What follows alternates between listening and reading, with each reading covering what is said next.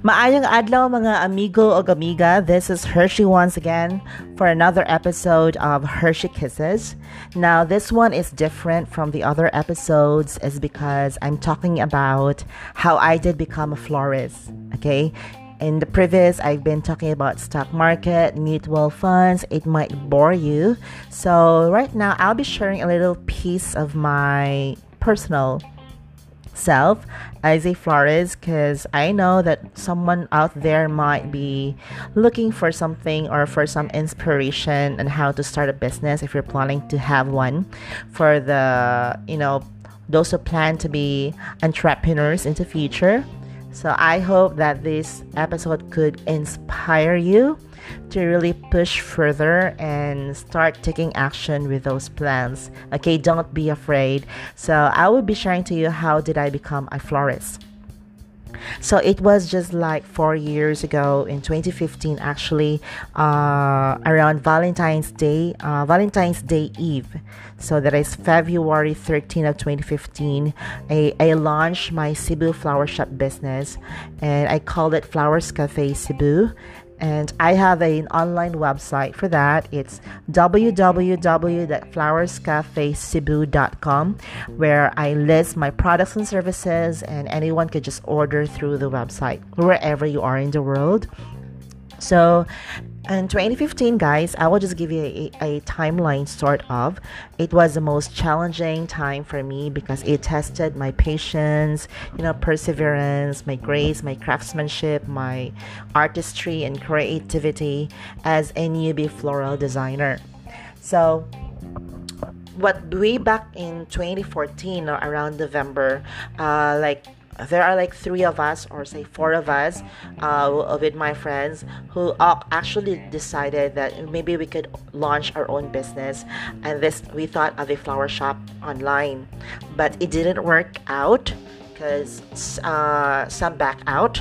And then in December of 2014, we decided to check some local suppliers of flowers here in Cebu, in Busay, and we also tapped some local florists who are existing or having their business already existed for many years. So we asked them for some tips and all those stuff. So basically, we did our research, and if you are planning to launch a business of your own, make sure that you have a business plan or a thesis perhaps, or a research. You research first about the business. You have to know where will you get your supplies, what is who is your target market, are you getting an office, how many are you trying to employ as your staff, what is your projected income, how much are you gonna spend, where will you get the money, how will you finance the business, and other things. Business planning is really important because in life we have to make careful decisions as well. Okay, because we're talking about money here, your investment as well. And so going back in 2015, but in January, the remaining 2 of my friends decided not to push through with the business. So I was just left with me, myself, and I. So I thought that why not just continue the business venture myself, because I could see a brighter future with it. And obviously, yes, I just made a right decision that time. And it's a good thing that I actually pushed through with it. And for 2 months of preparation with the business plan, I actually helped out myself. I did self-study, check tutorials in YouTube and how they create bouquets, they do flower designs, and I also paid a local florist to actually train me, in the art of flower designing, the basics. So I spent much as well in that to train myself and to really be self-prepare in this business. So I have to really help myself out because it is not in my DNA that I'm a florist. Although I love flowers, I love making some centerpieces at home for my friends and for my family, but I did not expect that I could make money out from it. And later on it became a passion of mine. So there you go, we are already a florist by now. And in February of 2015, that's where I launched officially my business on the eve of, Valentine's Day. So I co-shared a space with someone, with my tita, because she is a cake designer and she also owns Shab's Cakes and Brownies. So if you want to order cakes with us, guys, please do so. So I just co-shared with the shop, and I have a tiny space out there inside the shop. And because my plan was just online shop, but having a physical one would actually, walk-ins. I have walk-in. There are people who are very skeptical. They really need to check if you're existing, if your shop is existing physically. So I have walk-ins. So I just open it, and there you go, guys. I actually tapped prior to Valentine's Day. I tapped my classmate if I could be supplying flowers for them in their office, and since with the help of Facebook advertising, I was able to get pre-orders already. So I was a bit excited, but a bit of tense and pressure, because it's my first time. I'm not really that skillful yet, so it was like a defining moment last 2015.